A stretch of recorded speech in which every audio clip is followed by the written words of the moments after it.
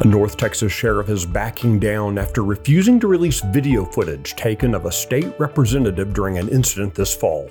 Today is Thursday, December 21st, 2023.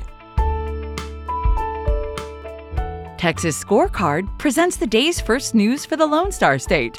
The Texas Minute, with your host, Michael Quinn Sullivan.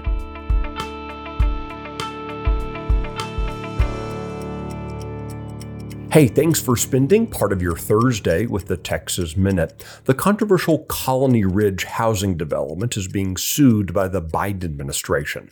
Find out why coming up. Texas Agriculture Commissioner Sid Miller has endorsed David Covey in his GOP primary race against incumbent Speaker Dade Phelan of Beaumont. In endorsing Covey, Commissioner Miller highlighted Phelan's practice of appointing Democrats to chair committees in the GOP-dominated chamber. Covey's the former chairman of the Orange County Republican Party. He announced his campaign against Phelan back in June. Also in the race against Phelan is Alicia Davis of Jasper. A Colombian woman who recently entered the United States illegally through El Paso found out her court date has been set for January 23, 2031. Yes, you heard that right. 2031. That's more than 7 years from now. The immigration court has a backlog of 3 million cases. The Department of Justice has filed a lawsuit against the Collin Ridge housing development, accusing developers there of using bait-and-switch predatory loans. Located northeast of Houston in Liberty County, Collin Ridge has been criticized for marketing itself to illegal aliens and potentially attracting cartel activity to the area. With owner financing that avoids the immigration checks of traditional bank loans, Collin Ridge has become a magnet for illegal aliens. This is just the latest legal problem for Collin Ridge. Earlier this week, the Daily Wire reported that the development awarded taxpayer-funded contracts worth more than $16 million to a paving company with close ties to board members. The Texas Minute will be right back. News and analysis on what's happening in Texas. End your day with daily headlines from Texas Scorecard.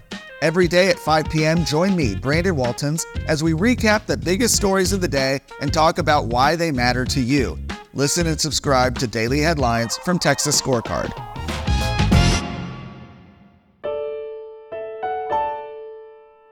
Until pressured by the public to do so, law enforcement officials in Collin County were refusing to release video taken during a recent incident involving a member of the Texas House.